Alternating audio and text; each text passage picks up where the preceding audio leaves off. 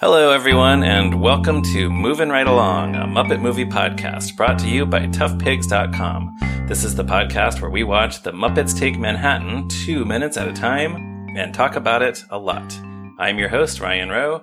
I'm your other host, Anthony Strand. And today we're very happy to have a return guest back with us from the previous 2 seasons and a Muppet fan, pal, and Tough Pigs contributor. Who is that?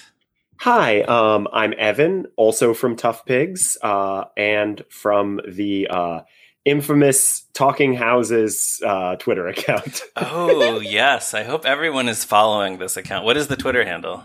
I haven't updated it in a while, so I'm going to have to. Me talking about it here on air is going to be what reminds me that I need to update it. It is at Muppet Houses, all one word. Okay. And yeah, I probably everybody listening to this knows, but Talking Houses, that was a sketch on the first season of the Muppet Show with Muppet houses making really stupid jokes, and it did not last beyond the first season, probably for a reason. And now there is an entire Twitter account devoted to recapturing the magic of the Talking Houses. You don't have to be Jerry Jewell to recapture the magic of the Talking Houses. So actually, this will be way out of date by the time this comes out. But as we're recording, it's May 4th, so I actually have a pitch for a topical Talking Houses joke that you should put on the site. Okay. My nephew has sand everywhere. Oh, is he Anakin Skywalker? No. He's Tatooine. That's a joke. I feel like we can do a little better. We can workshop it. Could the nephew be the cantina or you're right. He should be a building. A building. Although, he's got to be a building. I feel like in the Star Wars universe, planets are kind of houses. Yeah. Right? Dagobah, the whole planet is Yoda's house. Right, exactly. Where does Yoda live? Dagobah. There's Fair. Nowhere more specific because there is nothing more specific. Right? Yeah. What are there any cities on Dagobah? You know? I'm sure there are many details about it on Wikipedia. If we read the lore. Yeah, if we wanted to look. If we can find it in canon and or legends if we wanted to. It's all out there. But that's not what we're here to talk about today. We're here to talk about minutes 69 and 70 of The Muppets Take Manhattan, in which Kermit's doctor confirms a diagnosis of amnesia.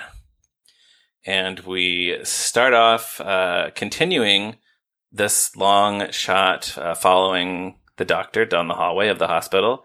And as the doctor enters the room, the camera swings over to reveal the patient in the bed.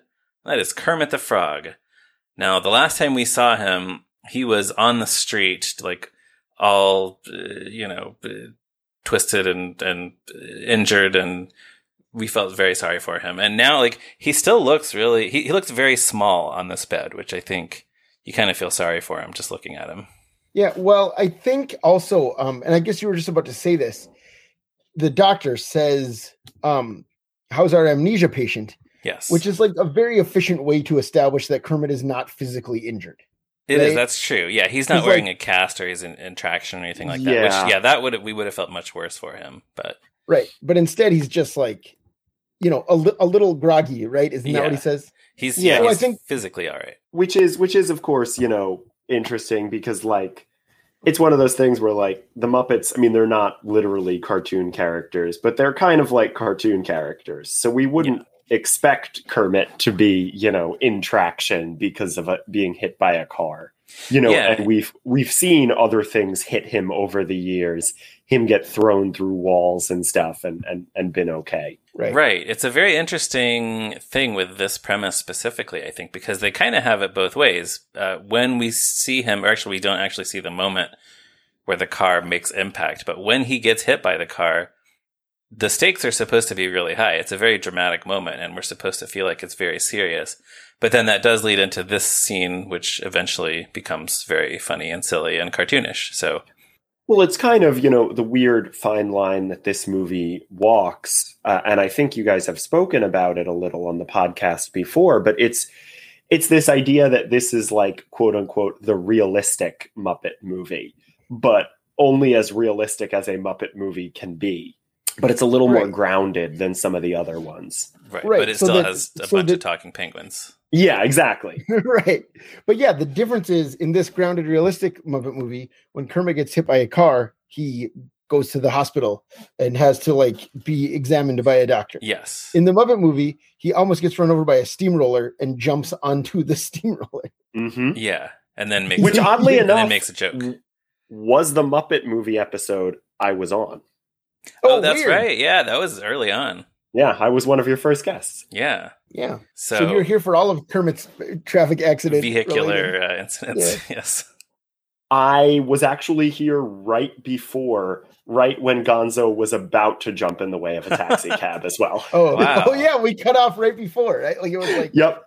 Yeah. All right. So awesome. Now I'm thinking I there are no cars in Muppet Christmas Carol. Yeah, there aren't going to be cars again until Muppets from Space. So I'll see you in 3 years. Yeah, we'll have to figure something out. We'll see you when hippie Steve Whitmire gives Bunsen and Beaker a ride to the beach. Yeah. Far out, Rainbow. Yeah.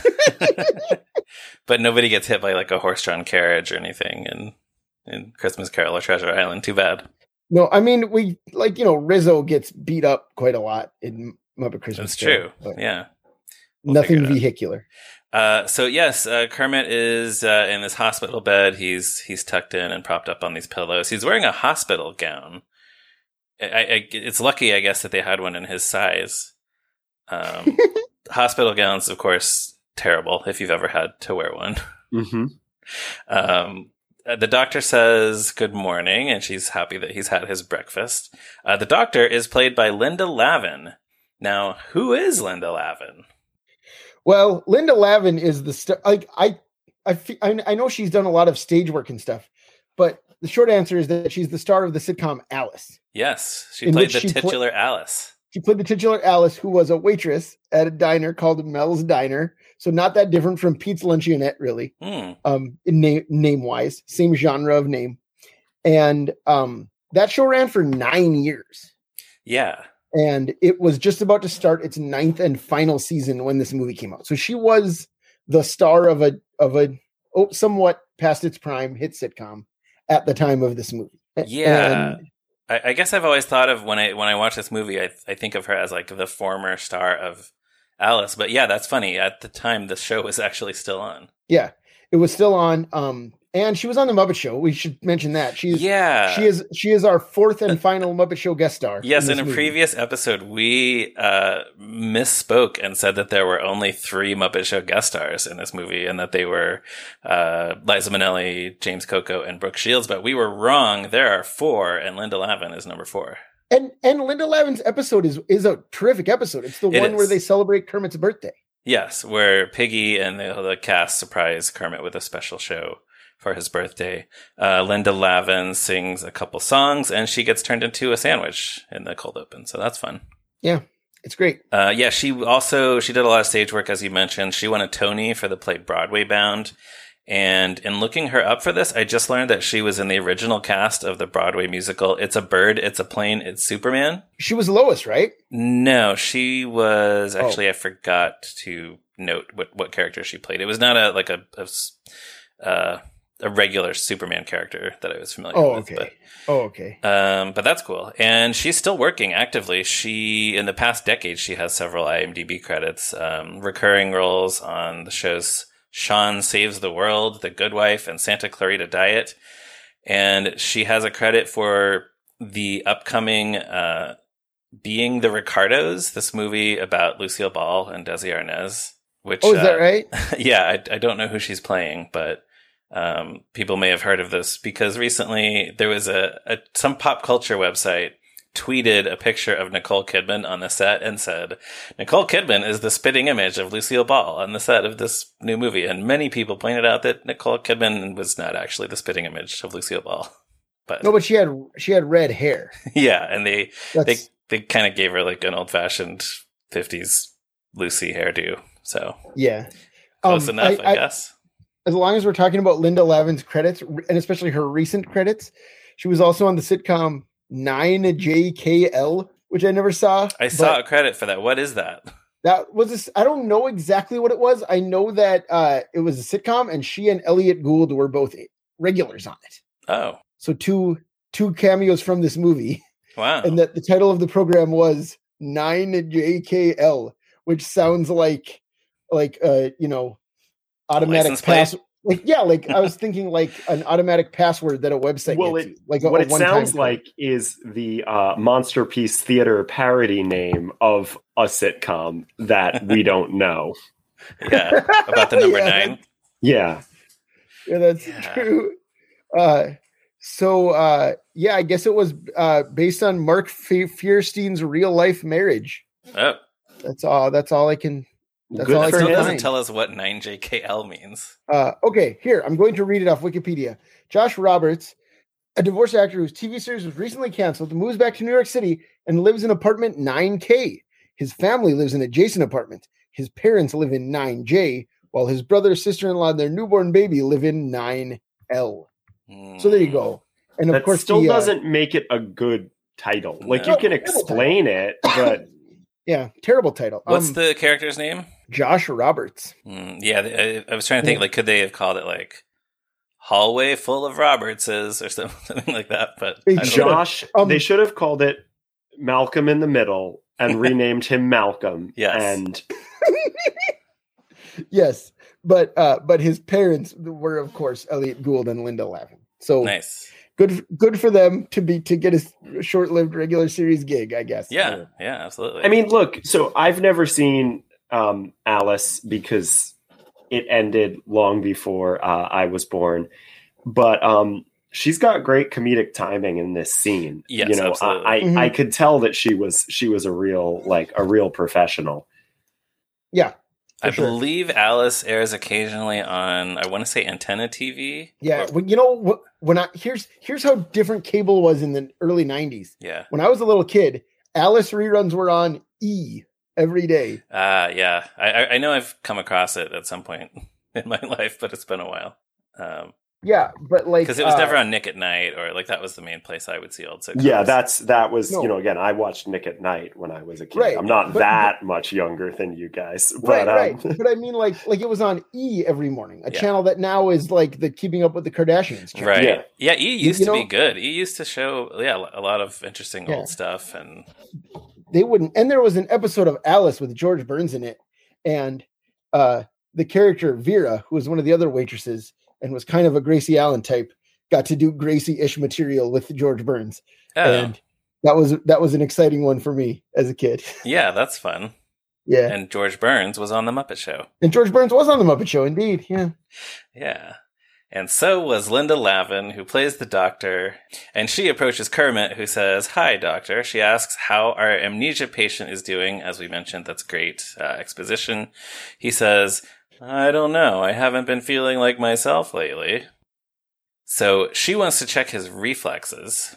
So she rolls So- down the sheets. Oh, what's that? well, can we talk about Kermit's delivery of that line? Yes. Oh, it's so good. It's so good. It's so funny. Well, because like we get to hear so many different Kermits in this movie, right? That's true. Yeah, there was one guest you guys had on a few months ago who was talking about how this movie is almost kind of confusing to a small child because it's like there's 4 Kermits or whatever. Yeah, right. But Yeah. I can't remember who it was. I wish I could remember, but But it's funny because like, and it's, you know, Jim Henson was one of, you know, the best in the biz, if not the best in the biz, but like he really is performing this as a different character, you know, with Yeah. a completely alien delivery and even tone, but still enough that you can believe that it's Kermit, you know, in another condition.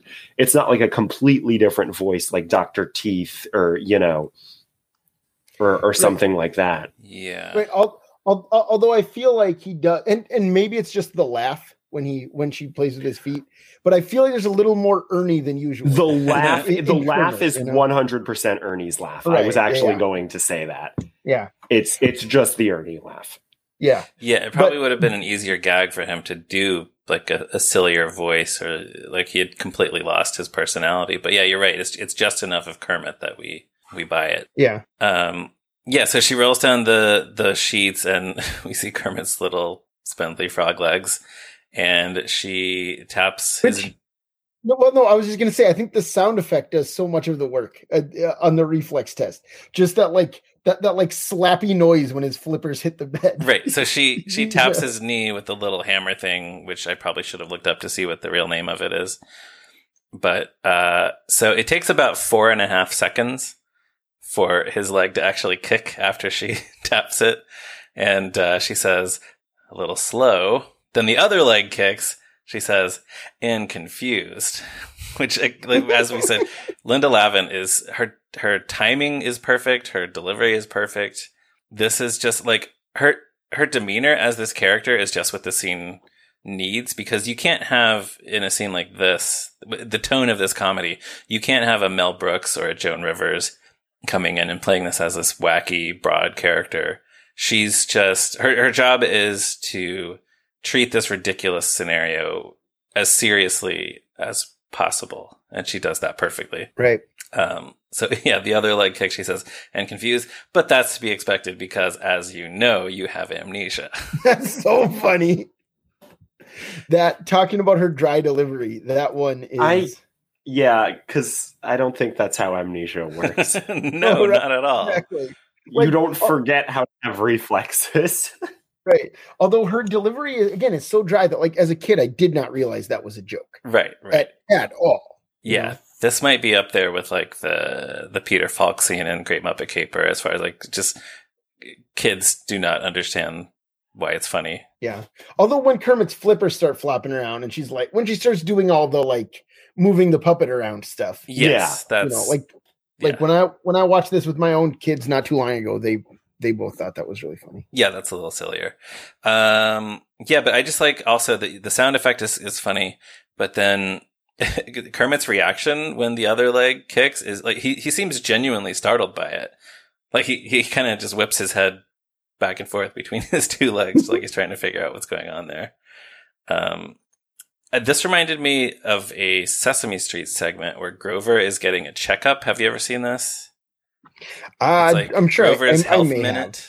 I'm sure I have, but I'm blanking. It's I was so sure that they did the same gag again with the delayed reaction of the reflexes. So I went and found it on YouTube, and it doesn't happen. It's just they play it totally straight. The doctor hits Grover's knee with the thing, and his leg kicks, and that's it. It's surprisingly, I guess, not you funny. Don't want to scare a kid about doctors. Yes, like, that's exactly what it is. Doctor stuff is not where you want to make a joke on Sesame Street. Right. Yeah, the whole thing is Grover explaining to the audience that it doesn't hurt to go to the doctor. So I guess they don't want any of it to seem strange or unfamiliar. So yeah.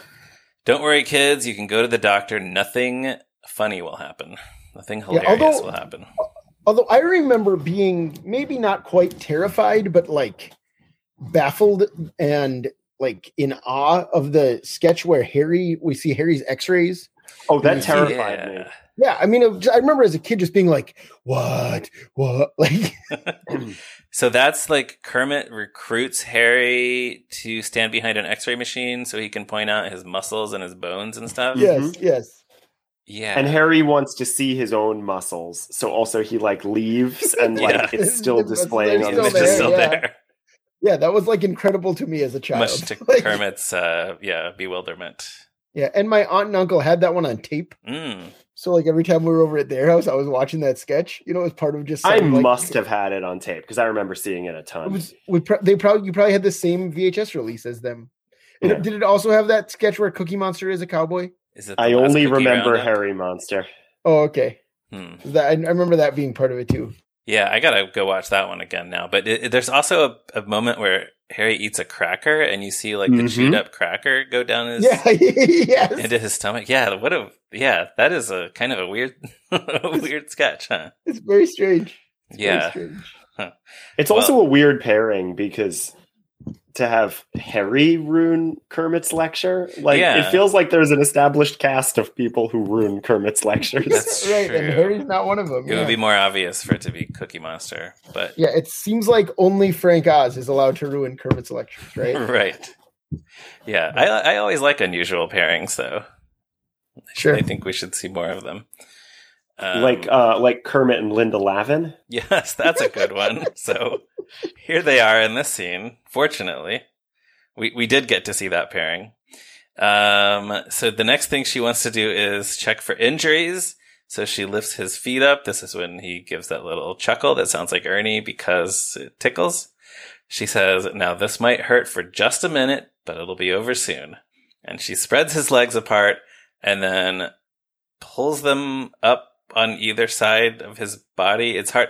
My instinct is to demonstrate visually what she does, but obviously the listeners can't see me, what I'm doing with my hands, but I thought you were going to do it with your legs. I was getting excited.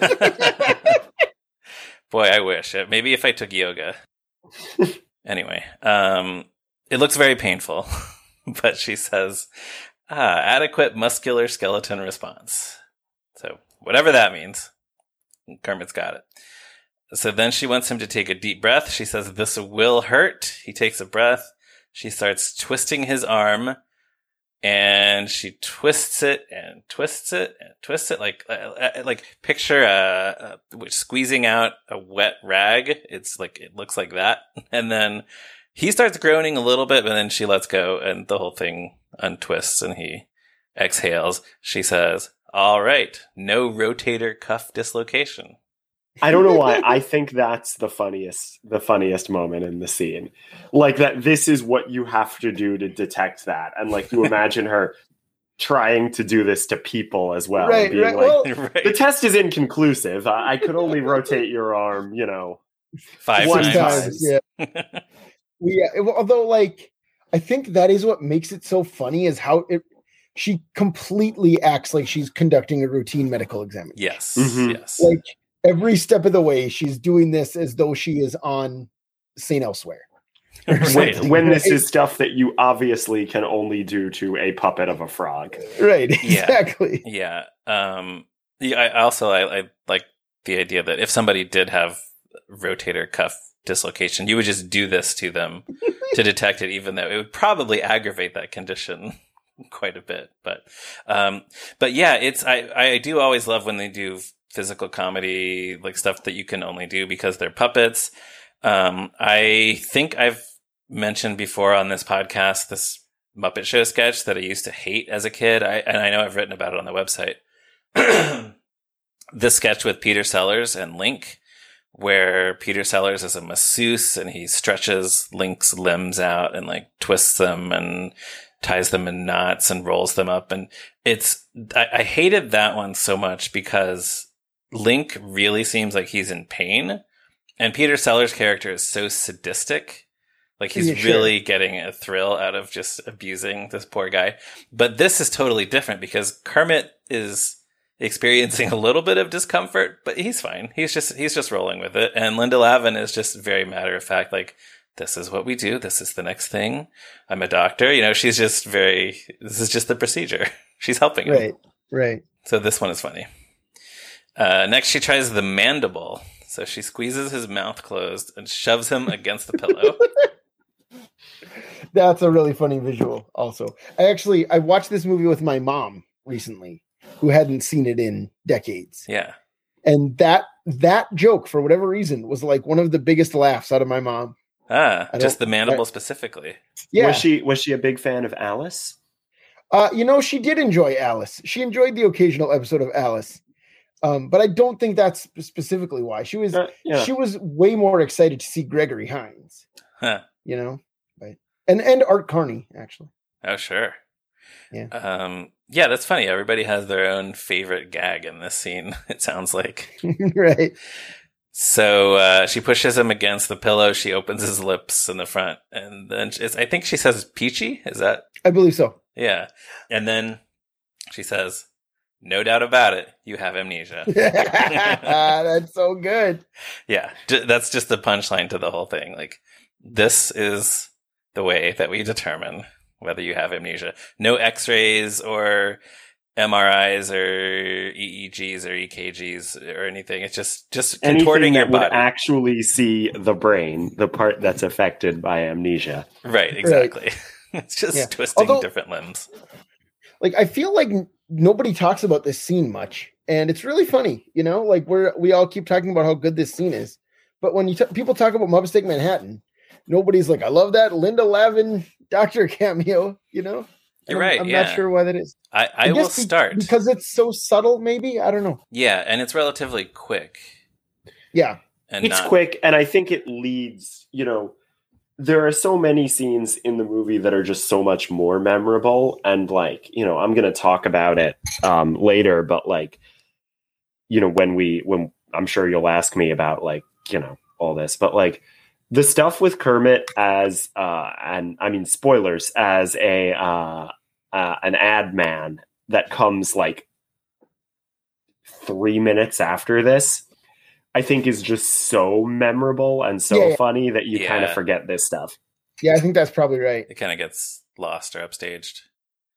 But yeah, I have watched this with an audience at screenings, and that line of no doubt about it, you have amnesia, that does get a big laugh after all the various physical contortions. It's also just one of those things that just feels so much like it's almost in a way, and obviously it's a very different line and a very different delivery, but I think of Lady Holiday saying like, of course it has to go here. It's exposition. Where else is it going to go? It's so much like, well, the movie needs Kermit to have amnesia, so the doctor has to find that Kermit has amnesia. So we're just going to say that Kermit has amnesia, even though it makes no sense at all for that to be what happened. Right. Or to be what we figured out. Yeah, in a funny way that the Muppets can get away with. But when I talk about this movie in the future, I will start mentioning the Linda Lavin scene. Do it, man. I'm actually going to change the name of the movie to Linda Lavin Takes Manhattan. Oh, good idea. Which actually sounds better. Yeah, I think so. So she goes on to say that the problem is that Kermit was found with no identification and, oddly enough, wearing no clothing. So she did some research into the major nudist colonies in the area, and she thinks she's come up with something. I just want to know, how do you do research like this into the major nudist colonies? Did she call all of them and ask if any of their patients are missing? Any of their customers are missing? Yeah, she looked it up in the yellow pages. Nudist colonies? Yeah, there's no internet. Nudist colonies. Okay. Yeah. And then she called everyone and asked if they had any frogs. Yeah. No, well, she doesn't think he's a frog. That's important. That's true. That's true. That's like the great joke of this is it's one of those things. And again, to reference like joke structure in Great Muppet Caper, it's like funny how sometimes people can tell that the Muppets are animals, but sometimes like they can't, in the same way that sometimes they can tell that Kermit and Fozzie look different and sometimes they can't. Yeah. Because like Pete obviously knows Kermit is a frog. He says it, but like Linda Lavin seems convinced that he is a nudist, right? That's the thought that crosses his mind. Not that he is an animal. Like animals frequently don't wear clothes. Like most of the animals don't wear clothes. Rolf doesn't wear clothes. Fozzie, again, he's not a bear. He's wearing a necktie. Yes, exactly. Right.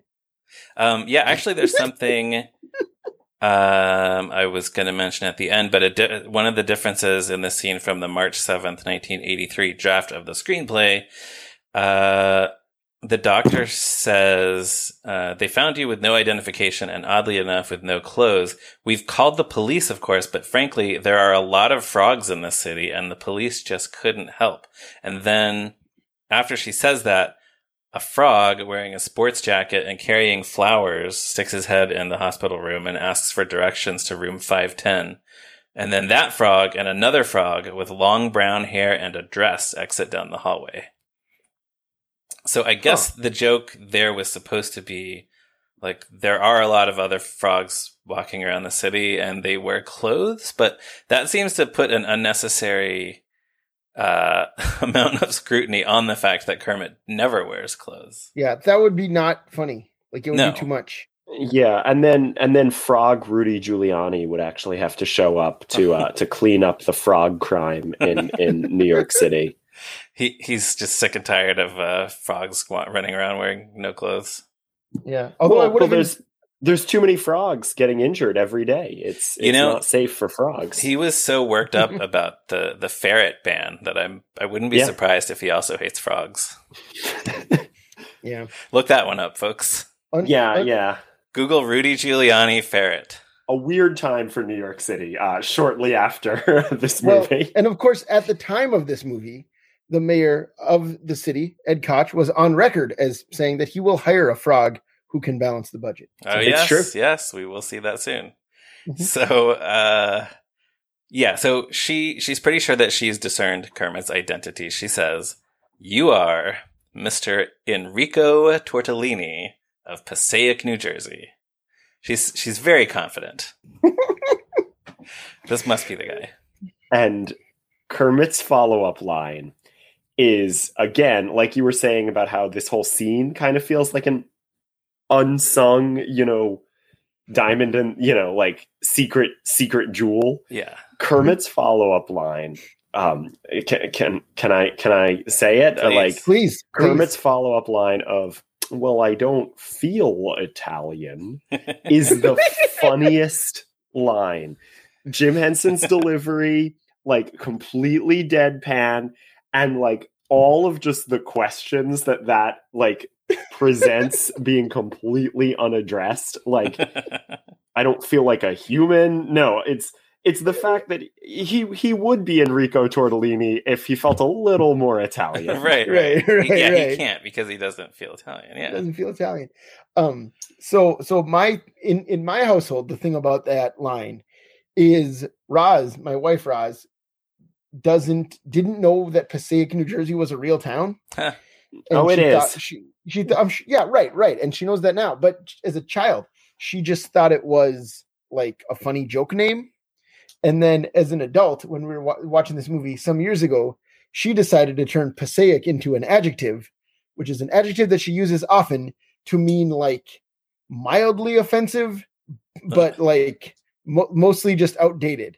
Like, so like whatever, the fat phobic or gay panic jokes on Friends are Passaic, both passé and icky, if you will. I thought you were going to say archaic. No, yeah, just like it's passé and it's icky, but like she's not getting worked up over it, All right. It's just Passaic, and this is like a word that she uses because she decided that that's what that word meant. Yeah, I kind of like that. It's a funny sounding name already, like you say, and yeah, she turned it into a portmanteau. I get like a retro portmanteau. Mm-hmm. Yeah, there's all kinds of stuff happening with that usage. Right, exactly. Yeah, I like it. I don't think I've ever been to Passaic, New Jersey. I've probably passed through it. I've definitely like driven through it at some point because I've driven all over New Jersey, but I don't think I've stopped there. But to all our listeners out there in Passaic, New Jersey, hello. Please let us know if you see Enrico Tortellini anywhere. If you see him, he is missing. We don't know if he was ever accounted for. That's true. Yeah, I hope he's okay. He should have shown up at the wedding. Tortellini, that's not. Oh wow, that would have been so good if someone had showed up. Human man. Yeah, a celebrity cameo guest star, a naked guy just shows up at the wedding and like, I think I was invited. I'm Enrico Tortellini of Passaic, New Jersey. And who is it? It's let's see. It's 1984 Italian. It's probably James Caan. Sure. Yeah. Would James Caan agree to do something like that? I don't know, but no. Okay, it's Alex Rocco. How about that? Who? Alex Rocco. He played Mo Green in The Godfather. Oh, okay. He gets shot in the eye. He was in like every sitcom in the 90s playing like an angry old Italian man. Okay, I'm sure I'd know my face. You definitely recognize him. All right, that works for me. So Alex Rocco as naked Enrico Tortellini of Passaic, New Jersey. But Tortellini, that's not a real last name, right? I mean, I've never heard it, and I don't know the etymology of the name of the pasta, but yeah, I should have looked it up. Wikipedia doesn't have an article on tortellini? What? It probably does. Oh, here we go. I always forget how many L's and N's are in it, and E's and I's. No, so it's just a diminutive of tortello, which is itself a diminutive of torta or cake or pie. Um, I don't know if it could be a last name, but it's not like it's named after someone. Right. Right. Okay, well, that's good to know. This is a very Fun. educational show. So, so the doctor just shrugs it off. She says it was just a long shot. She starts to apologize to Kermit, whom she addresses as Mr. X. Does a nice touch. And then that's where our clip ends. So, I had just a couple other quick things. The other thing I had from the March 7th draft of the screenplay, as the scene starts in the draft, the doctor says, "As I've told you, you have amnesia." And then Kermit says, "I don't remember you telling me that." Which is kind of obvious, but a cute joke. Look, it's a real old joke, but like if it's delivered well, the Muppets are certainly not above real old jokes. Absolutely. Yeah, I could have gone for that. And then in the Marvel Comics adaptation, there's a... Ooh, that's in the other room. Oh, you have it too? Yeah. Yeah. There's a weird gag where the doctor tries to hypnotize Kermit. She says, "Repeat after me." He says, "After me." And then she kind of looks, I think, at the reader and says, "It's hopeless." And Kermit says, "It's hopeless." And then she just snaps her fingers to bring him out of it. And they move on. So that's a lot of panel space for a joke that isn't funny. Yeah, it's 4 panels. Yeah, 4 panels for a joke that isn't funny. I mean, yes, I know it's a super special, but still.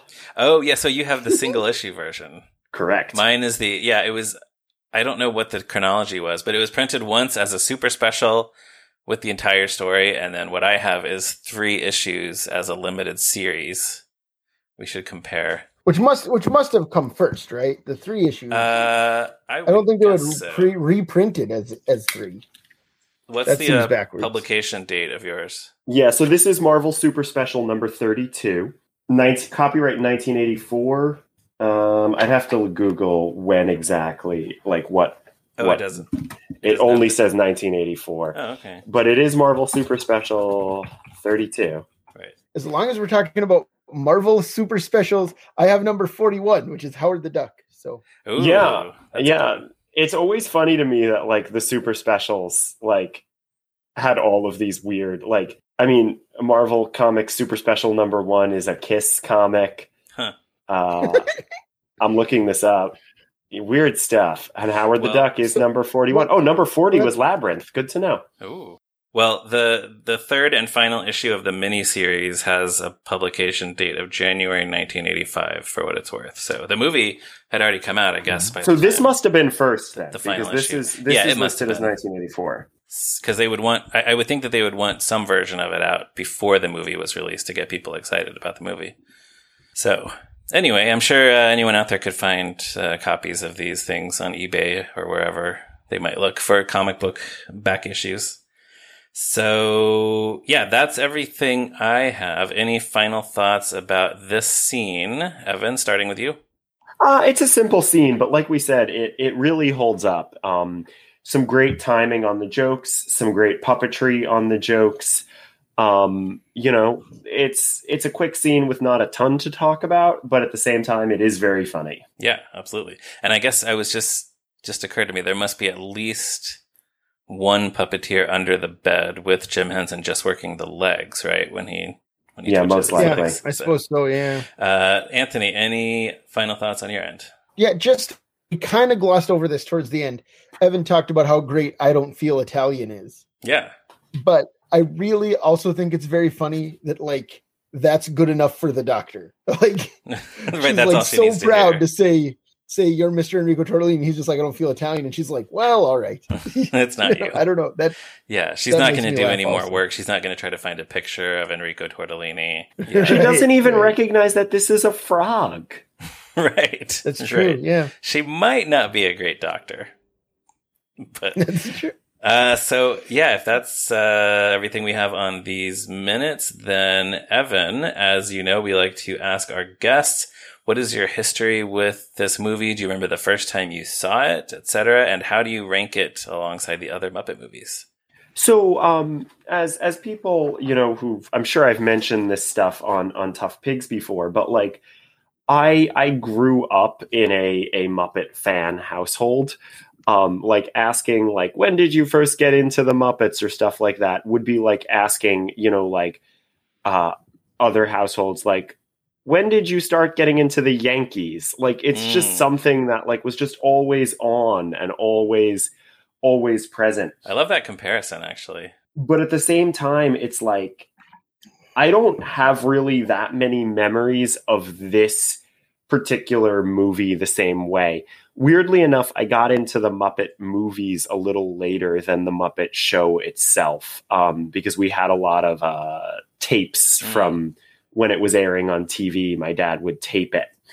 So I don't have a ton of like childhood memories of this.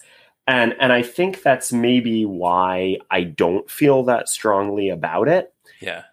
It's definitely my least favorite of the Jim Henson era Muppet movies. And that has not changed. I think I like it a little more than I used to, but I still would put it below. For me, it's Muppet Movie, Muppet Caper, Christmas Carol, Muppets Most Wanted, and then this. And I think, one of the things to me that I always struggle with this movie is, like I was saying, that it's a little slower and a little more grounded. And again, I know that's a weird thing to say about a Muppet movie, but like in the scheme of Muppet movies, it isn't really like, it's such a weird thing, but like there aren't that many Muppets in this movie. Right. It's really right. This is a movie where it's just the core cast.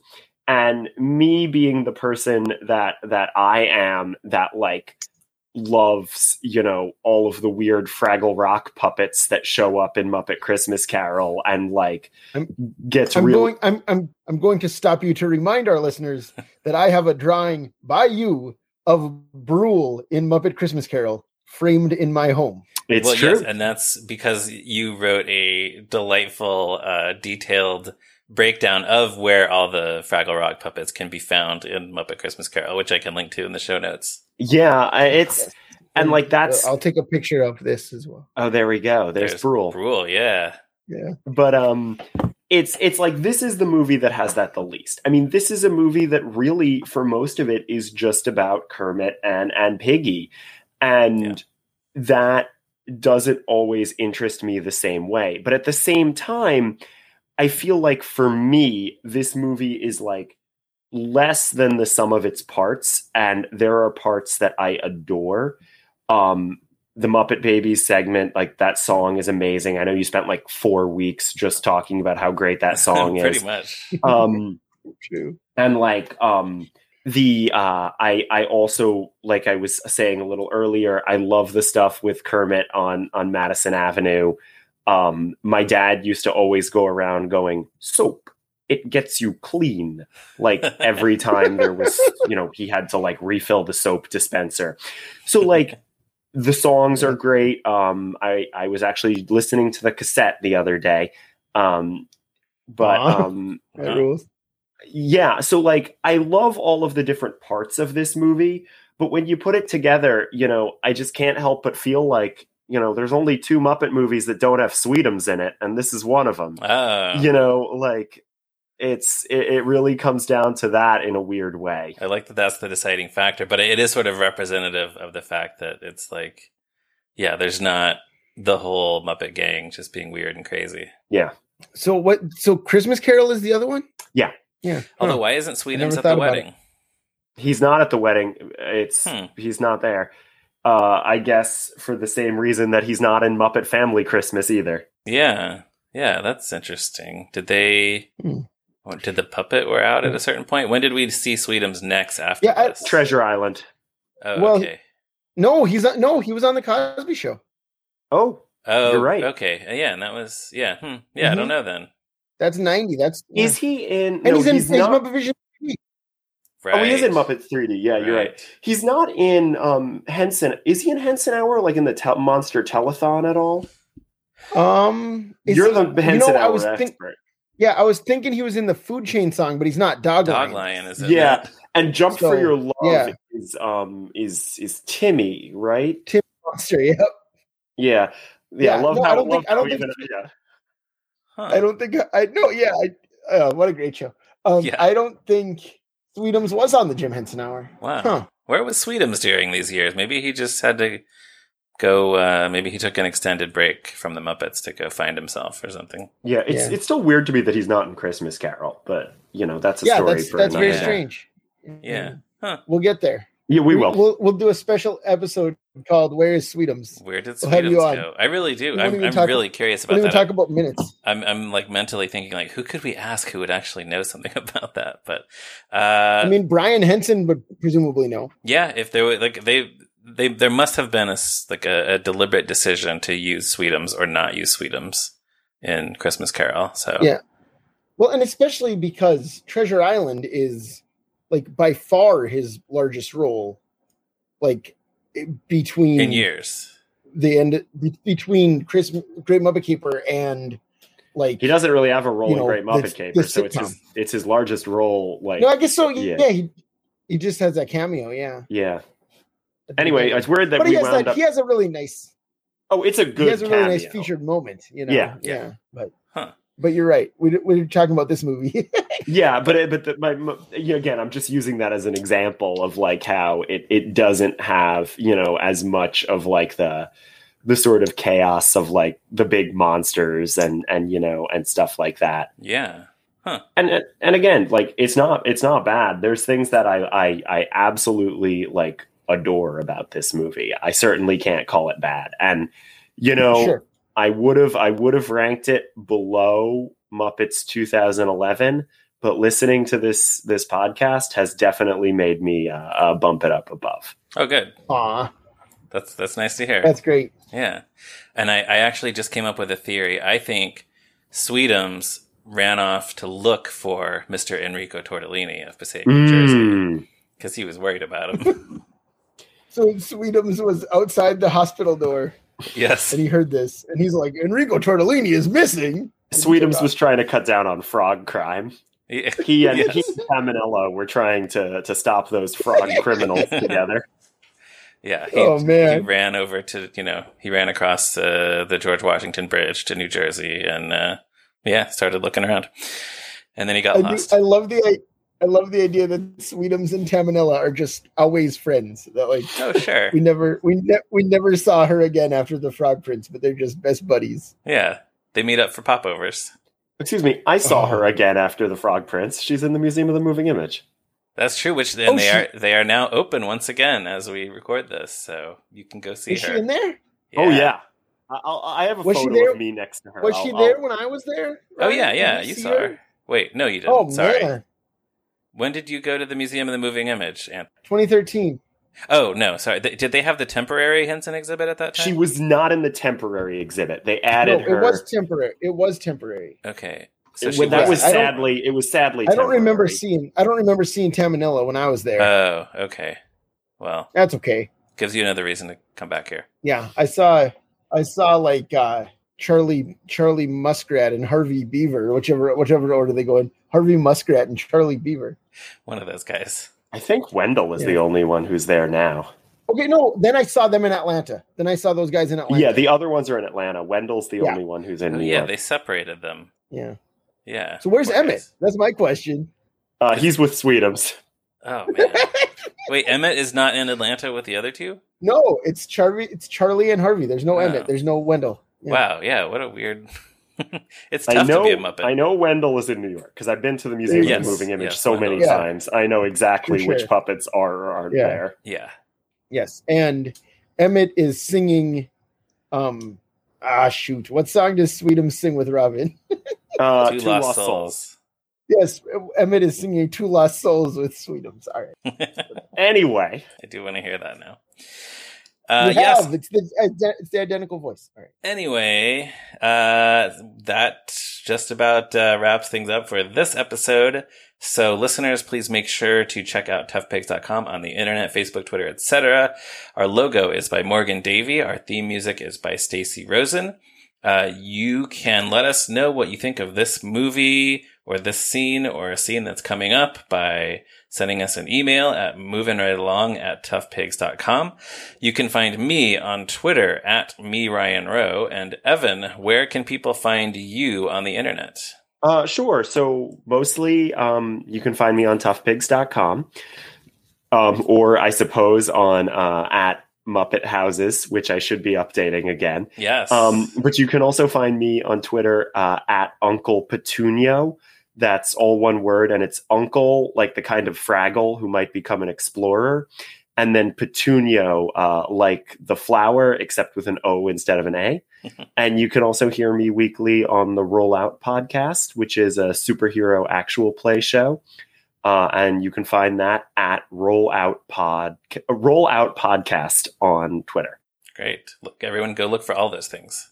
And also, I have been meaning to promote my Letterboxd on the show more. You can follow me on Letterboxd at Zeppo Marxist if you want to see a bunch of ramblings about movies I just watched. Look at you having a social media. Yeah. Yeah. Everyone follow Anthony on Letterboxd. So, that just about does it. Listeners, if you don't mind, please give us a positive review on Apple Podcasts or wherever. We do look periodically to see if there are any new positive reviews, and it makes us very happy when we see that there are new positive 5-star reviews. And everyone, please tell your friends about the show and join us again next week for another episode of Moving Right Along. Goodbye.